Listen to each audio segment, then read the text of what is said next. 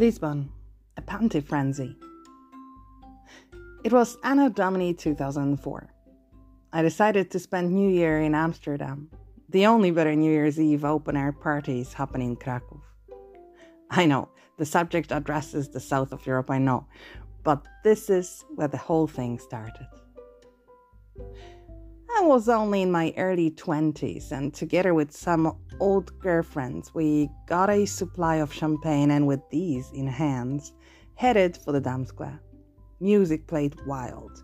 People from all over the world, stoned, locked and barely standing, were trying to hold on to the last bits of dignity.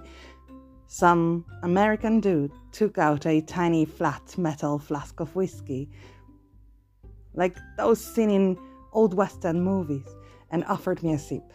We then danced and sang for a while until he most likely fell and people stepped him into the cobblestones, although I hope not. At that time, though, midnight was nearing and some good-looking strangers popped around to offer their best wishes.